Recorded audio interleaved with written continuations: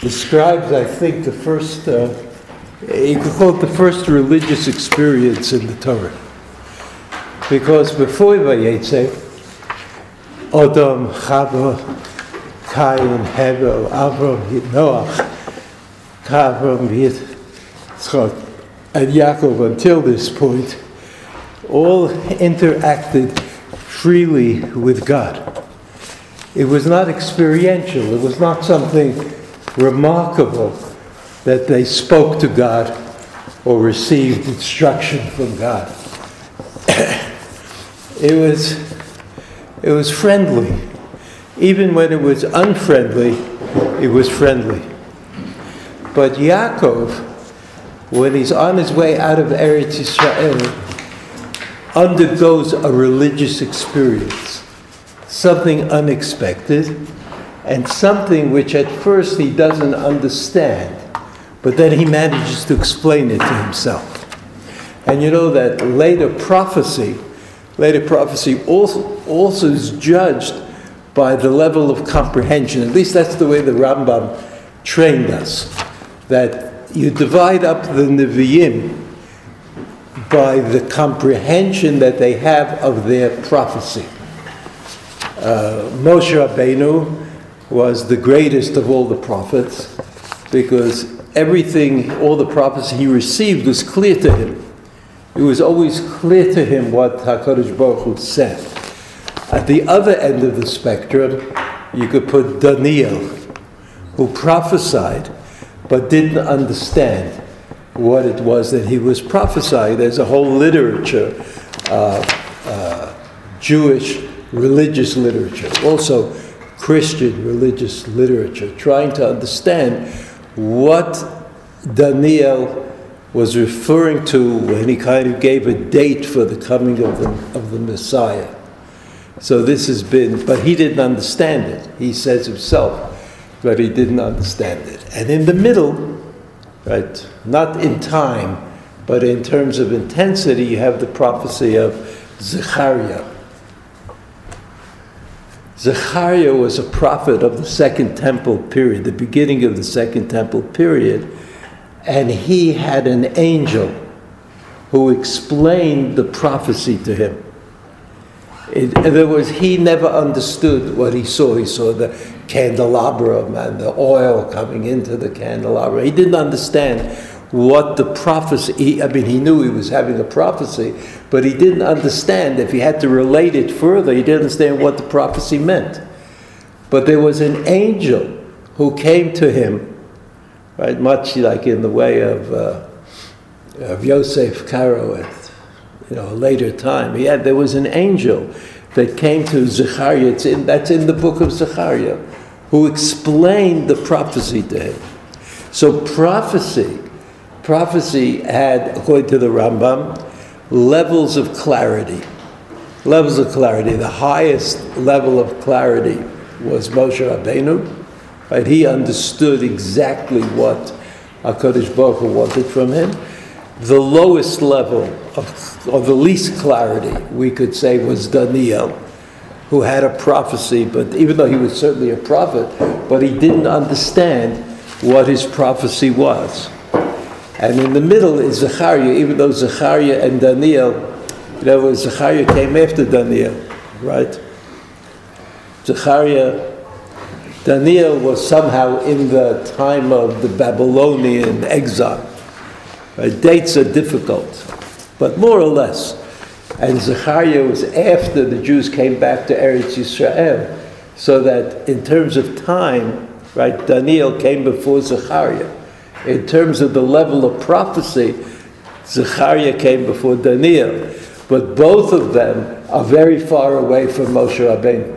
It's according to the division of the Rambam, right? I'm not... But the interesting point here is that Yaakov, who was one of the Avos, and spoke freely to God at different times, in this case, had to interpret what he said. The interpretation was revelatory.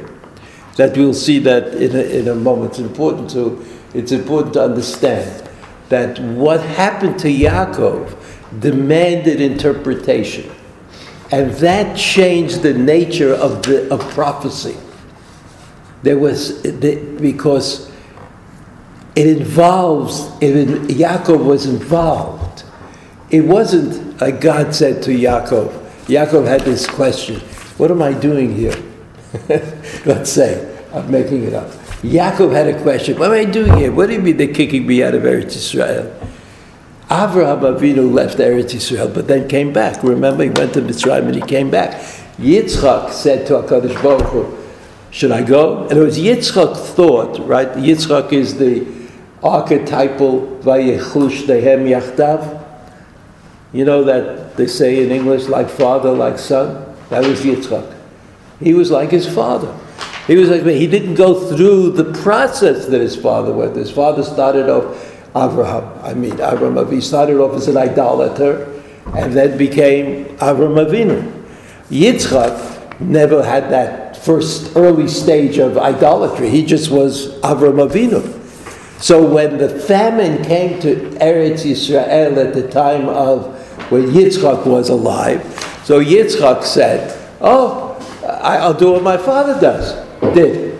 My father went to Mitzrayim to get a sandwich. I'll go to Mitzrayim and get a sandwich. So HaKadosh Baruch Hu said to Yitzchak, no, don't go.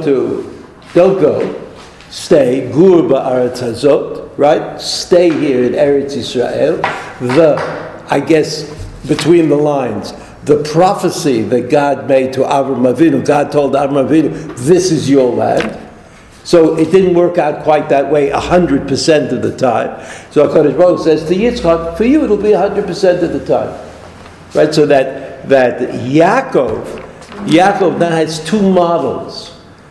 Right? There's the model of Abraham, who left Eretz Yisrael twice. He actually left twice for a short period of time, and each time proved that he had faith. Chazal call it a nisayon.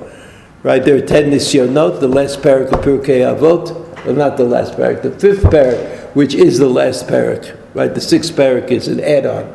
It's not. I don't mean to say it's not important, but it's not like the rest of Pirkei Avot.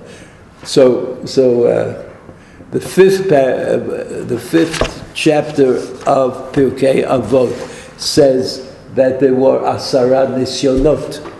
There were 10 tests that Avram Avinu underwent. The first of them, or the second of them, is he went to Mitzrayim.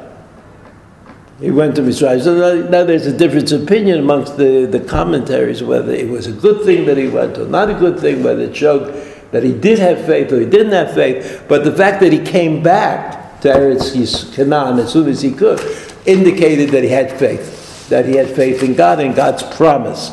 He didn't say, well, God made a promise and now there's a famine and the famine is kicking me out of Eretz Canaan. Therefore, the promise doesn't exist. He didn't say that. He said, this is part of the Jewish stubbornness, right, throughout the ages. We always said, right, we always said that. And somehow the Jews who kind of remained Jews, the Jews who remained Jews, whoever they were confident about Yerushalayim Yerucham Rachim Tashuv, right? Which is what created this crisis after the 1967 war, which was, what are we waiting for now? We have nothing left to wait for. So Rav Tzvi Yehuda, in his remarkable, insightful way, said, every stone, every place, every piece of land. And so people said, great, there's still something to hope for. And there's something to be meshuga about. And so that's what happened.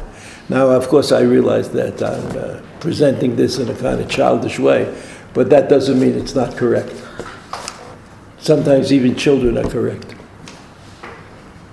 So Yaakov, why do I tell you all this? Because Yaakov is faced with a dilemma. He's getting kicked out of Eretz Yisrael by Esau. Not only is he getting kicked out of Eretz Yisrael by Esav, but his mother and his father, who certainly know about the fact that Abraham left and that God told Yitzchak to stay, right? His father and his mother, they say, you better get out. You better get out. So what does it sound like? It sounds like the promise has been rendered null and void. The promise that Eretz Yisrael will belong to Avraham, Yitzchak, Yaakov, and their descendants. No? We don't see that Yaakov could be in distress. Not CPR, but in distress. I mean, he doesn't know who he is all of a sudden. He doesn't know who he is because Avraham Avinu was kicked out of Eretz Yisrael by famine. Famine comes from God. So you negotiate with God. But how could it be that Yaakov is being kicked out of Eretz Yisrael by Esav? Esav was an Ovid of Avodah Zarah. He did terrible things. He was not, he was certainly not going to inherit the mantle of Avraham Avinu, Esav, right? Yaakov, he went to yeshiva and he did everything right and he was nice to his parents and he was a good, good young man and a good older man. And he's getting kicked out by Esav. So when Yaakov looks around and has to identify himself, like he says, here I am on the border. All right, he was near Yerushalayim, it doesn't matter. But he's sort of on the border of leaving Eretz Yisrael. He's on that border. So Yaakov says to himself, well, who am I? After all, Avraham Avinu was forced to leave the country, yes. But that was repaired with Yitzchak. God told Yitzchak not to leave Eretz Yisrael. And here is Yaakov being forced to leave Eretz Yisrael by the one person in the world who could be called a bad guy. There's only one bad guy, just like there's only one good guy. There's only one bad guy, and that one bad guy is kicking him out of Eretz Yisrael. So here's Yaakov, and he says to himself, what am I doing here? What am I doing? What is happening to this whole big dream of the future of the descendants of Avraham and Yitzchak and the land of Israel and the Kochvei Hashamayim Larov? I mean, what is it that is happening exactly? So you see that Yaakov came to this place with an existential question of the most serious kind, because he didn't know if he was the continuing of it or not. He didn't know who he was. He did not know, in spite of the fact that we impose upon him these ideas that he learned the yeshiva, that he did mitzvahs, that he was good to his parents, etc., whatever etc. might be. He suddenly says, but if I'm not going to continue the promise, then who am I? Who am I? Why am I being sent back to the beginning, right? To the house of my mother's family. Why is that? So here we have the beginning of Vayetze. The beginning of Vayetze Yaakov Beersheva Vayelech Harana. That's the story. Beersheva is the family homestead. That's where they lived. Beersheva, and Hebron, Alon Moreh. That's Eretz Yisrael of those times, right around there. There is no Yerushalayim. There is no Beit HaMikdash naturally. Vayelech Harana. So you see, Rashi says, the second Rashi, Vayetze Yaakov mi Beersheva. Lo hayat tzarich lichtov ela vayelech Yaakov Harana. Too many words, Rashi says. Why do you have to say vayetze? He went out of and he went to. It's enough to say he's going to Beersheba, right? It's enough to say he's going to Haran. Haranu is a major town in Babylonia, maybe a city. Vayelech Yaakov Haran v'lo hazkir yitziato. Why does it say he left Beersheba? Ela magid sheyitziat tzadik min hamakom osei roshem. Right? Roshem is a word that the Kabbalists liked. They picked up on it, on that word. Like words, you can write, the way people use words changes, and the importance you give them changes in history. But Roshem is one of those words. You know what a Roshem is? If you have a signet ring, remember those days they had wax? You put hot wax on a document, and then you impressed a signet ring on it, and left an impression, and then you knew when you got the letter or you got whatever, whether it was unopened. Because in order to open it, you had to break the wax that had this impression on it. So that's what a Roshem is. That's what a Roshem is. It's like even though you take the ring away, it leaves a Roshem. Like it was there. It's there. So Rashi says, "Vayetze Yaakov miBeersheva lo yatzrich lichdov ela vayei lecharan v'lo mizkir yitziato ela magid sheyitziat tzadik min hamakom oseh roshem." It's almost like Rashi is saying Yaakov is not demoted. Don't make that mistake of thinking that Yaakov here, because he's running away from Esav, is going to go to Haran, that somehow he has been demoted from his exalted status as one of the Avot. No, because he left the Roshem. He's always there. He's always in Be'er Shava. Shebizman Tzadik Ba'ir Hu Hoda Hu Ziva Hu Hadara. Now you also know that those are words that the Kabbalists like. Those were their words. Hod, Ziv, Hadar, Yatsa Misham, Pana Hoda, Pana Ziva, Pana Hadara. Everything goes away, but it all leaves. But he left a Roshem. In other words, there's a difference between saying there was never anything here or saying there was once something here. To say there was once something here, that's Yaakov. So the first thing that Rashi tells us is, before you learn this parasha, before you try to understand what's going on, you should know that Yaakov remained an impression in Beersheba. He was kicked out of Eretz Yisrael by Esav, but he never left Eretz Yisrael, in a manner of speaking. He was always there. So this is the background. This is what Rashi wants us to take away from this pasuk. Okay? Then the next pasuk says, "Vayifga b'makom." That's been a mystery since the pasuk was written. Vayifga. He sort of connected to it. He walked into it. He hit his head into it. What do you mean vayifga b'makom? Vayifga b'makom is superfluous, unnecessary, and therefore probably very, very critical and crucial in understanding. So Rashi says, "Vayifga b'makom." You see the Rashi pasuk Yud Aleph. Lo isker katuv be'eze makom. Right? You see the vocalization, for those of you who think about those things. Vayifga ba'makom. You see the word ba'makom, how it's vocalized? Ba patach mem dagesh chazak. You remember Ulpan? No? Nobody? So that's B'ha-makom. Right? That's how in Hebrew you write B'ha-makom. What's ha? Ha is a definite article. So you put a definite article onto a word, it means you're referring to a specific place, you could have said, the Torah could have said B'makom, would mean someplace. But ha-makom means in the place. And Rashi says,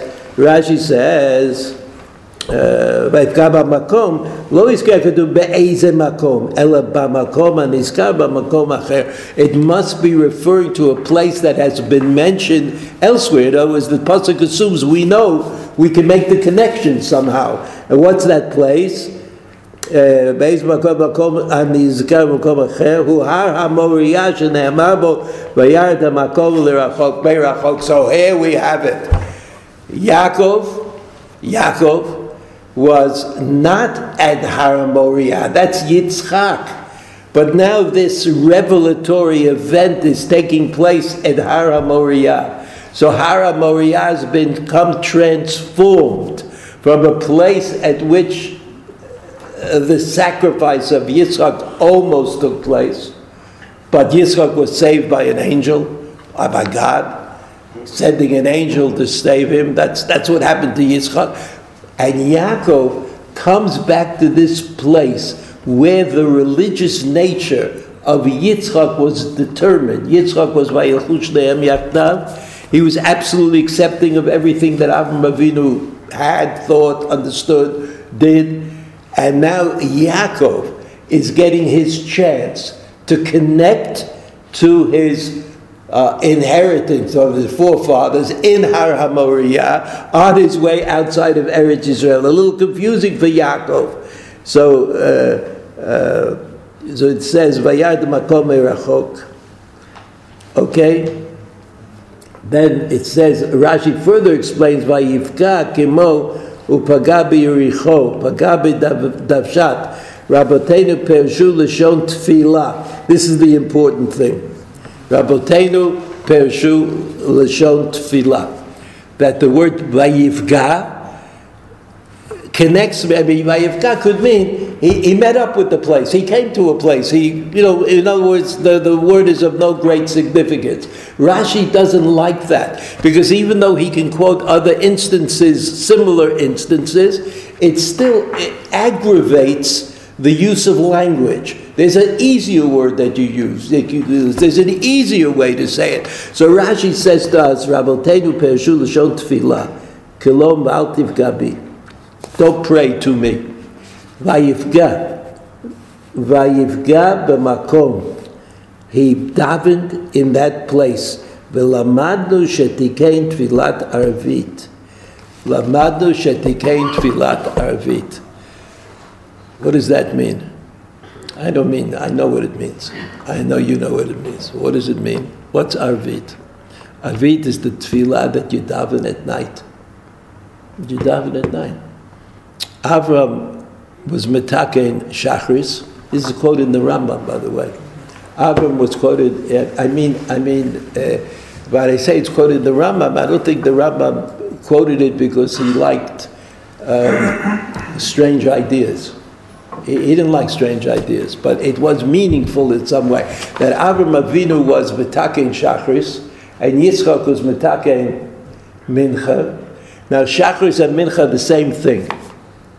Shachrit is the same thing, because according to the Rambam, there's a mitzvah to daven once a day. There's a mitzvah in the Torah to daven once a day. So it could be that Avraham Avinu liked to daven early in the morning. We know that it says, the Torah says, Vayeshkem Avraham Baboker, that he got up early in order to do Akedat Yitzchak, from which we learn, the Gemara says in Pesachim, from which we learn that it's good to do a mitzvah as soon as you can. If you're obligated to do a mitzvah, like you could say, you could bench lulav all day long, right?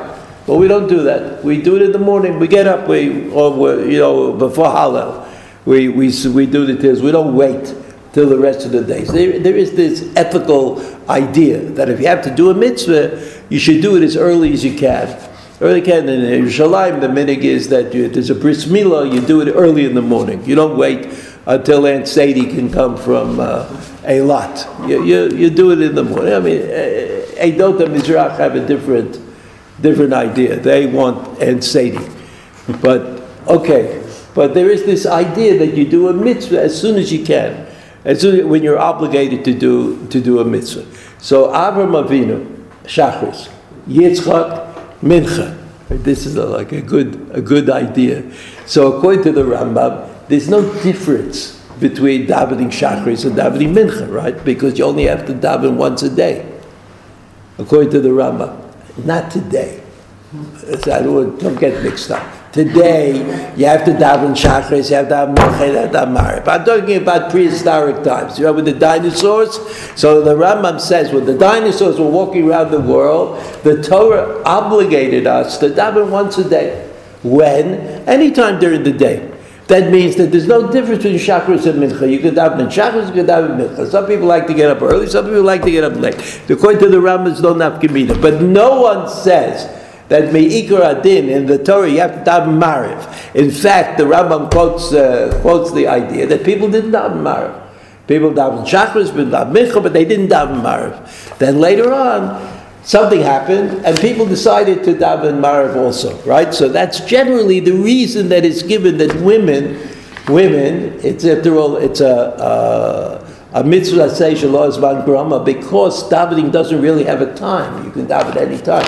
So women should daven, and if they accept the idea that they should probably daven shachris and mincha, but they don't have to daven mariv because the I didn't say they shouldn't. But there's a difference between don't have to and shouldn't. They're not equal. So the women don't have to daven Mariv because Mariv was accepted. It wasn't legislated. It was accepted by the men. The men hang out in shul.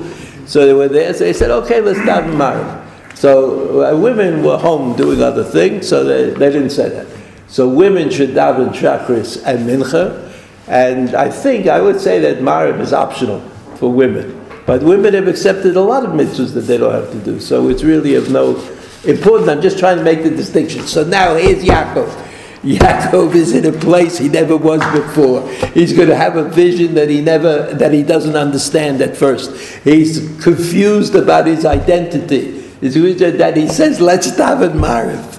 What's Mariv? What's the tefillah of Mariv? It's not that hard to imagine that somebody will say, light out of darkness. Right? Not that hard to imagine. Because Shachris and Mincha, you daven during the day. You have light.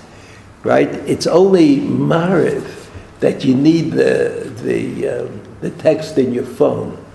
Because you can't see. Right? Shachris and Mincha, you can see. So Vayifga b'makom, Rabotei Pirshu l'shon tefillah, v'lamadu shetikein tefilat arvit. Right? So that's what Arvit is. Arvit is at a time of darkness. In darkness, you could either try to escape the darkness by hiding, or you could try to shed light on the darkness. So to say that davening Mariv, which was never really obligatory, was the highest level of davening that you could imagine. Because the davening itself was supposed to change the reality that the people were in. They were dark. It was dark, they were all going to go to sleep. And you go to sleep, you hide from the darkness. You don't want to let it get you. So you close the door and you get into bed and you close your eyes, and that's great. And Mariv chases away the darkness. And that was what Yaakov Avinu was doing.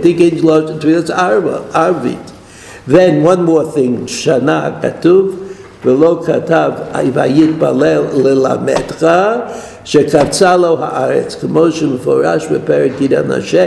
So the last thing that Rashi says is שנה הכתוב ולא כתב ויתפלל, even though the intention of the pasuk is to, according to this Chazal, the intention of the pasuk is to say and he davened. Nevertheless, it uses the word vayivga, which is a kind of a stretch to get to daven.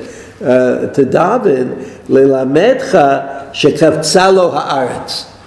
He got to where he was going instantaneously. Right? There was a miraculous trip that he made from Beersheba to Har HaMoriah, and that's why it says vayivga, because both of those things, something happened to him that indicated to Yaakov that something special was going on, right? I mean, he knew that it was something special. That's Vayivga, and so he davened to chase away the darkness, right? To say darkness that it says in the pasuk, Kiva Hashemesh. You see the next Rashi? The sun went down. היה לו לכתוב ויבוא השמש, כי בהשמש משמע ששקעה לו החכמה פתאום שעולו בעונתה כדי שילין שם. It says, קיבה השמש. It's suddenly the sun set. The sun set instantly. So you see the sun set, it was dark, he was davening Mariv, he was vayivga b'makom, he traveled miraculously through space just to get there. I mean, many indicators that something very special was going on. But we don't know yet what that very special thing that was going on was. But we know, according to Rashi, that something very special was going on. Pasuk Yud Bet Vayachlom V'nei Sulam Mutzav Artzav Rosho B'Gia Shamayma V'hinei malachei Elokim olim v'yordim bo. So we have this mysterious vision that Yaakov, I told you, visions are either comprehensible or they're not comprehensible. For Moshe Rabbeinu, whatever God told him was understood. For Daniel, what the vision that he saw was not comprehensible. What about this? Olim v'yordim. I'm skipping a few Rashis, even though I shouldn't, but I'm skipping them anyway. Olim v'yordim. You see Olim v'yordim? Pasuk Yud Bet, the third wide line in the Rashi. Olim tchila v'achar kach yordim. According to Rashi, the same angels. It sounds like the same. They go up and then they come down. Malachim shelivu ba'aretz ein yotzim chutza la'aretz v'alu l'rakia v'yadu malachei chutza la'aretz l'avot Torah. This must be if Yaakov is standing and saying, the angels of Eretz Yisrael are leaving me, and instead of getting the angels of Chutz la'aretz, that doesn't sound. It depends how you look at it. To me, it doesn't sound good. Like it must be better to be in Eretz Yisrael than to be in Chutz la'aretz. Otherwise, you could interpret it differently. You could say that this is like, the changing of the guard in Buckingham Palace. But that's what Rashi says. I don't know what it means. Look at Pasuk Yud Gimel. V'hinei Hashem nitzav alav. Hinei Hashem nitzav alav. Now, what could that possibly mean? It's got to mean something. God is placed upon it. Here's Yaakov. He's looking at the Malachim Olim v'yordim. God is, it's like a Rembrandt painting. God is like up there, on top of the ladder. Hinei Hashem nitzav alav hayomer. And God speaks. Excuse me.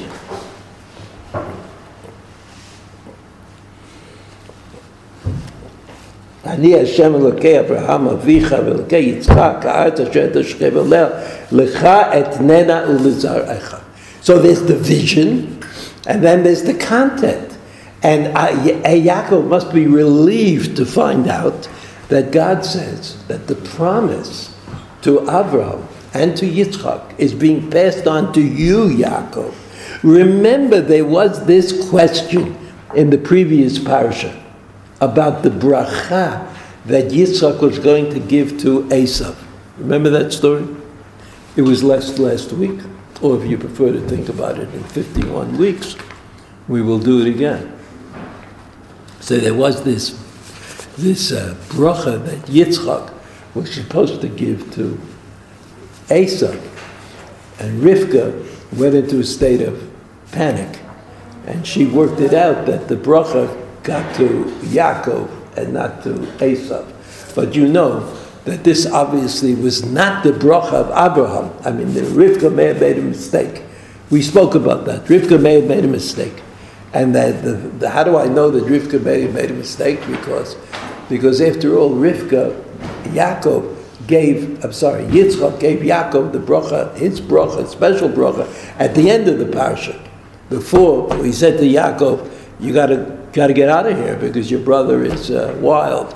So he gave him the bracha. But here again, HaKadosh Baruch Hu b'chvodo v'atzmo says, Elokei Abraham Avich Elokei Yitzchak Asher Ata Shochei B'aleh Lecha Etnena Ulizar'acha. That the promise that God made to Avram Avinu, God is transferring here to Yaakov. It's a promise of Haaretz and the Zerah. Vayazaracha kafara aretz. You ever hear that? And your progeny will be like the dust of the earth, which means a lot. Ufaratz the yama v'kein tzavon v'negba, and you'll have a lot of land. That's ufaratzta, right? V'nivrechu b'cha kol mishpechot ha'adama u'v'zarecha. Next pasuk, hinei anochi imach u'shmarticha b'chol asher telech v'ashivoticha l'adama azot. So as we read the Psukim, everything becomes normalized. Yaakov becomes Abraham. Yaakov becomes Yitzchak. Here he is talking to God. He's talking to God, and God is telling him, remember what I said to Abraham? I'm saying it to you. Remember what I said to Yitzchak? I'm saying it to you. But it becomes more difficult to understand because they don't know what the vision was about. What did he need the ladder and the malachim olim v'yordim and God sitting? I mean, Avram Avinu didn't have that. Avram Avinu didn't see God sitting on top of a ladder. He didn't see malachim olim v'yordim when he went to Mitzrayim. What was the point here? What is the point of the story? Of the vision? That's what I mean. Since Yaakov doesn't have to understand anything. If Yaakov Avinu was nervous about who he is in Jewish history, what he's going to become, here HaKadosh Baruch Hu straightens it out. It's answered. There's no question. And if there's no question, what would be so terrible if God came to Yaakov while he was sitting around in Har Moriah and said to him, okay, you're the future, you're going to get it, okay, there's a little detour, you go to Haran, but you'll come back and everything will be fine. What are the Malachim Olim v'Yordim doing in the story? And what is it that God is doing, sitting on top of the ladder? I mean, why? Why is that part of the story? And finally you have this. Pasuk Tet Zayin, Vayikatz Yaakov Mishnato. And so this was a dream that Yaakov had. He got up from his slumber. Vayomer Achein. Achein means yes. Yes. Yesh Hashem b'makom hazeh. God is here. V'anochi lo yadati. No one ever said that. Avram never said that. Adrabah. Isn't Avram the one who came to the conclusion that God is God, that there's only one God, that God created the world? What did you mean? Oh, Achein Yesh Hashem Makom Hazeh V'anochi lo yadati. I mean, that's idolatry. That is real idolatry, as the Rambam explained it. People had an idea, and then they built a temple, and they said the idea is there in the temple. You go into the temple, you have the idea. You walk in the street, you don't have the idea. Avraham Avinu said, it's every place. The God is wherever you look, wherever you are. It's all there. That's what monotheism means. It doesn't just mean that there is one God, but it means that the one God is in charge of everything. That's what Avraham Avinu discovered according to Chazal. So what is he talking about? Anochi lo yadati? Why he never went to Shir? He never talked to his rebbes? He never asked the question. What is Anochi lo yadati? Last pasuk. Vayira vayomar.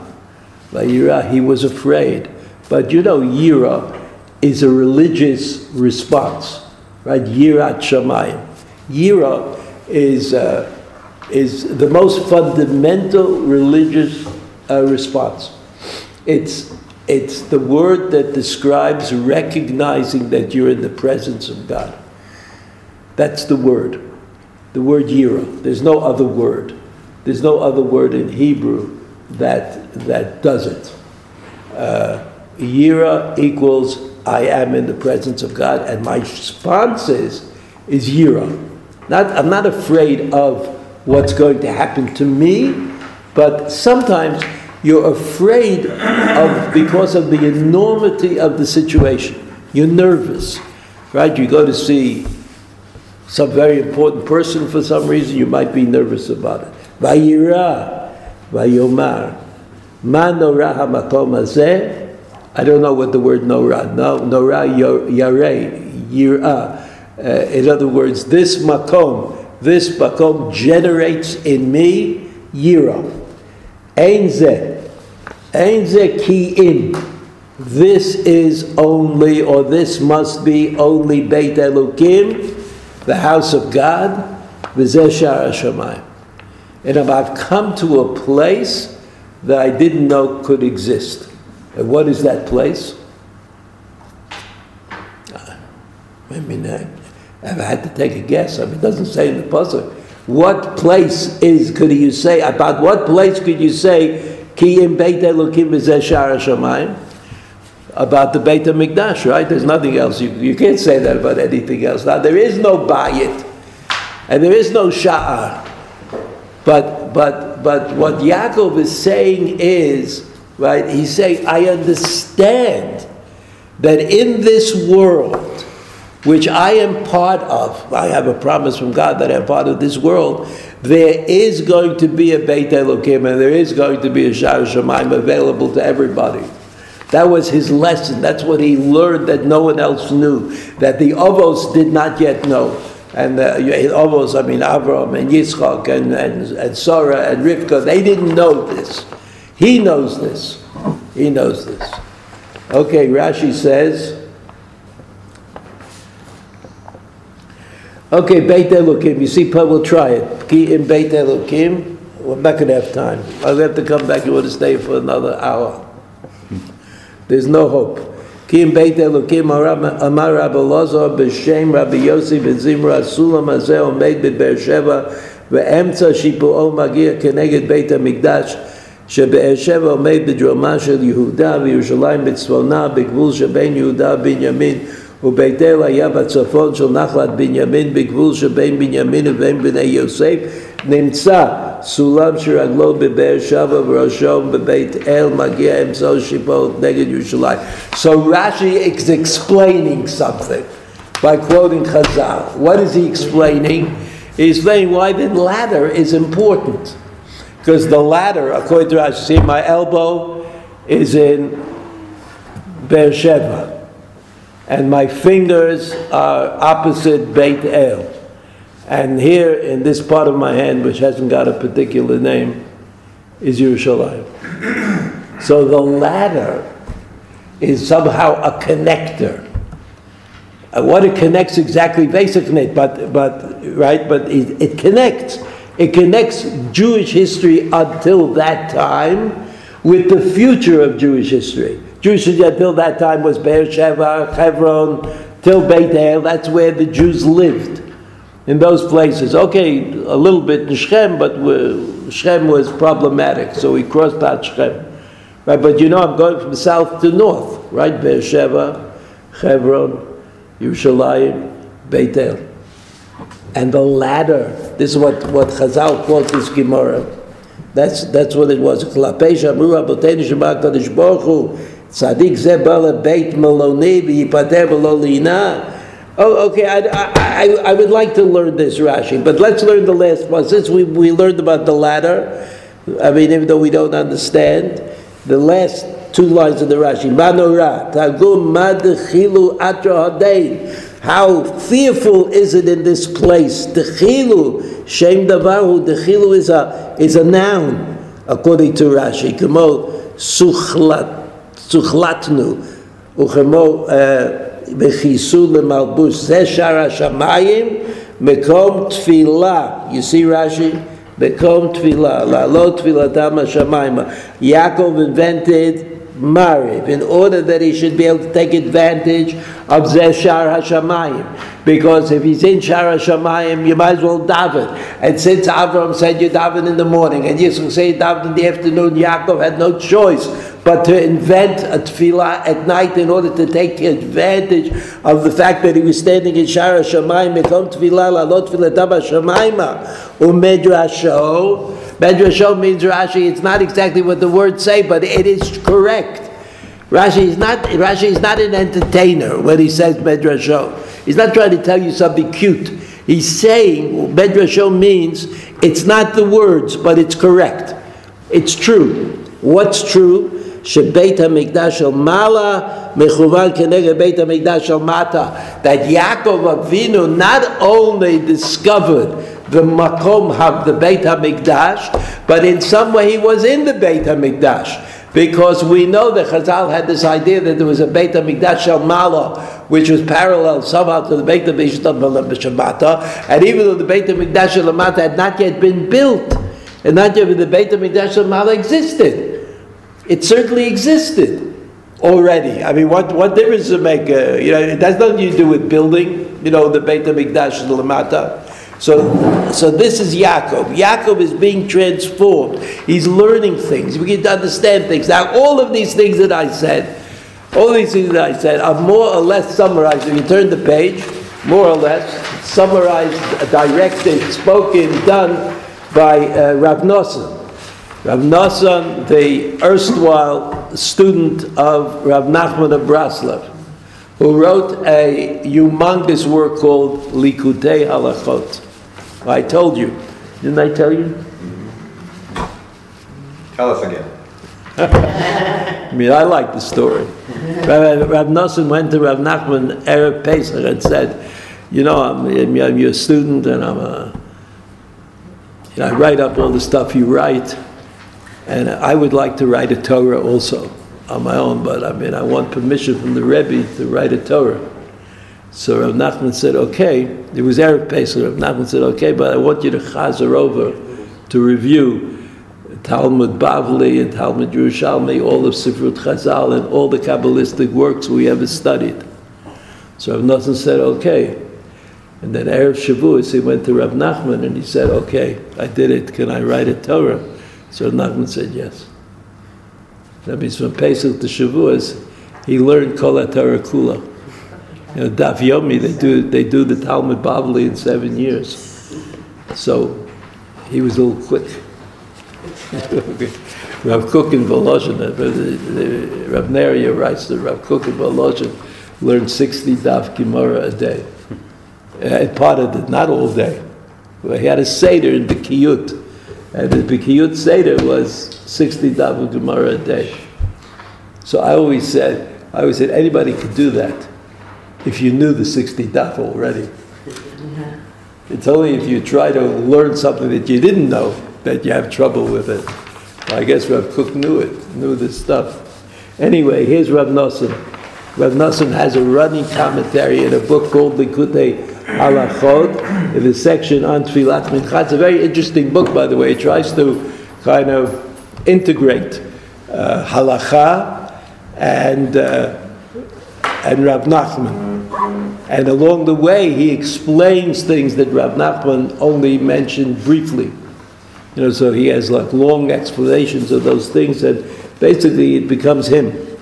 Zeh, I'm reading. Vayivka b'makom v'yalem sham kiba hashemesh ki כשפגע במקום שבא לקראתו מקום הבית המקדש. כשפגע במקום, he walked into the place, he hit the place, it was like a showstopper, right? What is it what was the makom? שבא לקראתו מקום הבית המקדש שהוא הבניין השלישי, right? He saw that there would be a third Beit HaMikdash. What is he talking about? Why did he see the third Beit HaMikdash? Because he, Yaakov Avinu, was setting the stage. What do you call that in computer language? The computer guys say, I'm not a computer guy. For default. The default is after all, Yaakov Avinu was going to Chutz La'aretz, and the Ramban says he was preparing the way for Am Yisrael to go into exile, and then he would come back from Chutz La'aretz to Eretz Yisrael. So when he went to Chutz La'aretz, that was Mitzrayim, Churban Beis HaMikdash HaRishon, and Churban Beis HaMikdash HaSheni. When he came back to Eretz Yisrael, he was preparing the way for the permanent return of the people to Eretz Yisrael, and that's associated with Bayit Shlishi, the temple that will not be destroyed. So that's what Rav Nachman says. במקום שבא לקראתו מקום בית המקדש הוא הבניין השלישי שיתקיים, ואז השיג עוצם מרירות אריכות הגלות שיהיה מקודם, ואז, and at that moment Yaakov understood the power of the bitterness of the arichut hagalut, the long drawn out exile שיהיה מקודם, שזהו בחינת ויעלן שם כי בא השמש. That's what the pasuk means when it says he lived, he dwelt there, because the sun went down. Shemer Ameis Al, remember what we said, Al Cheshkat, the darkness of the bitterness of the exile, beguf v'nefesh, in body and soul, k'moshe darshu rabotenu zichronam levracha, umuva b'dvarav zichronam levracha. So you see that Yaakov, in the words of Rav Nosson, becomes a paradigm for Jewish history. Because of paradigm, and you know that Rav Nachman was very concerned about the fact that the exile, not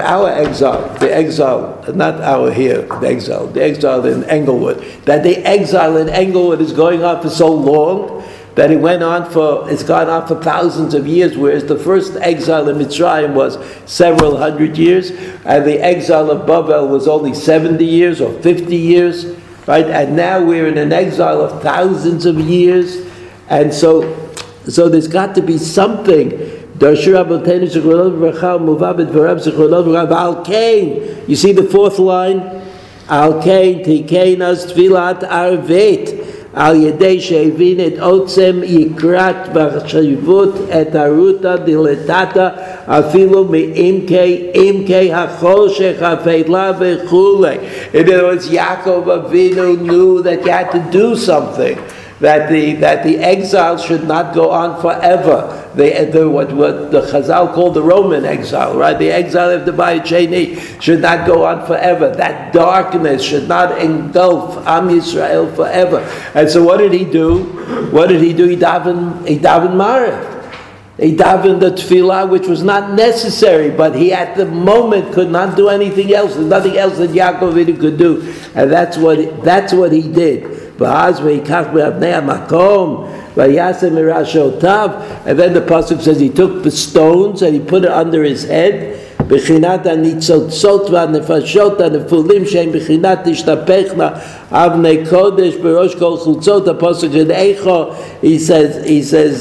all of the people and all of the souls, they're all unhappy.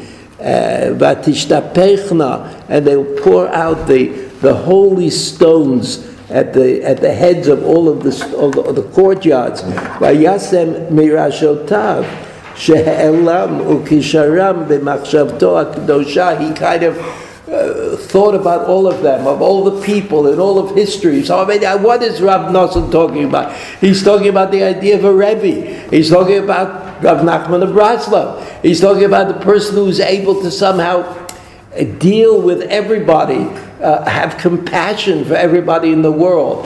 And when that compassion, that was what the people talked about, like Levi Yitzchak Barditchever, that he had ultimate passion. He had passion for every Jew, and that he almost was able to bring the Mashiach. But that's the story about the Barditchever, right? He was almost, a lot of people, it's told about a lot of people that they almost managed to bring the Mashiach because Rav Nachman and Rav Nosson thought that the time had come for the Mashiach. It's not a Lubavitcher idea. That the time had come for the Mashiach. What we were missing was the push, a little push. A little something had to happen in order for the Mashiach to come. This is a very popular idea. So who paved the way for this idea according to Rav Nosson? Yaakov Avinu. When did he pave the way? By davening Mariv. In other words, he didn't have to daven Mariv. It wasn't part of the obligatory nature of mitzvot, as it would turn out in the future, but to shed light on the darkness was something that Yaakov felt himself motivated to do. Of course, he knew that he would be part of history. God had told him that it would be part of history. He put it at his extremities. And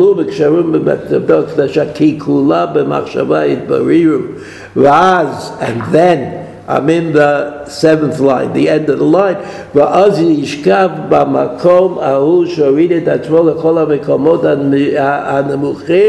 I mean, this is he talking about a Rebbe. What is one of the features of a Rebbe? Right, one of the things of the Rebbe can go down really low, can be with the lowest of the low. The people who seem to have no connection and don't respond to your requests to kind of improve. But the Rebbe can go down there and pull them up. Remember the story of Nachman and the chickens? Maybe you don't remember, it doesn't matter. And מקומות הנמוכים הנזכרים לאל לברר להעלות הנפשות משם ואז ויחלום והנה סולם וצוואר שבראשו מגיע השמיים. But that's the pasuk שאדם צריך לצאת מדרגה לדרגה כמו בסולם. A person has to go up level by level, step by step, just like the sulam. V'akol b'shvil tikun ha'olamot al yedei taruta deletata daika. And then he goes on to say that this is all of the things that I'm explaining, all the things I'm explaining about the parasha can be classified as itaruta deletata. It was Yaakov Avinu who invented it, who invented the idea of itaruta deletata, which is, what is the idea? Like you could think, God speaks to man, and God says, "Oh man, you didn't do so good. You should improve." Or man, do a mitzvah. That's how one way of looking at it. Taruta letata means that man can create a reality in which God will be participatory. So when you say that Avraham Avinu was chesed, we say that Avraham Avinu was chesed, it doesn't mean that Avraham Avinu did a mitzvah that could be classified as chesed. But by doing chesed, Avraham Avinu brought chesed into the world. In other words, heaven was not committed to chesed unless we were committed to chesed. So hitaruta deletata, the hitorerut milamata, what's hitorerut? What? Awakening. Oh, that's good. Awakening. Like if we do chesed, and there's some things that we know that are good, that we know that we should do them, we do them, then heaven responds. That's itaruta deletata. So who invented itaruta deletata? Yaakov Avinu. When did he invent it? When he davened Maariv. Because Yaakov Avinu looked around and said, "Oy vey, this is a terrible situation. I better do something. Better do something that'll indicate that we deserve more, that we deserve better." And that's why Rav Nachman had this fixation on davening. Davening right, davening good, davening well. He thought that the davening, amongst not only davening, but he thought that if all of Am Yisrael would daven properly, that the redemption, that we would be redeemed. And therefore, and he learned that was from Yaakov Avinu. Yaakov Avinu was the Rebbe who said, when everything is dark and nothing seems to be working out, and you're not able to move in the right direction, because when all of that is true, daven Maariv. Because Maariv represents the light in the darkness. Because you can't daven Maariv until it's dark. And Rashi said, it was dark, and Yaakov Avinu recognized the fact that he had to do something, and so he did it. So that's why God is Nitzav Alav. That's why God is Nitzav Alav. I mean, I don't have time to go through. This is like a wonderful thing, this passage. But you don't have to believe me. God was standing there because Yaakov Avinu was davening Maariv. Because he caused the presence of God. It wasn't, first there is the presence of God, and then God speaks to Yaakov and says to him, everything will be all right. But the presence of God was there in this event because Yaakov Avinu davened Maariv, and he said, there's got to be light. And suddenly he saw in the light that he had created, he saw God Nitzav Alav on this ladder with the Malachim going up and going down. And the Rav Nosson says, going up and going down, that's how it is in life. You can make a mistake and go down, but if you go up, right, you can bring the light. Davening Maariv, Yaakov Avinu. Okay, have a good Shabbos.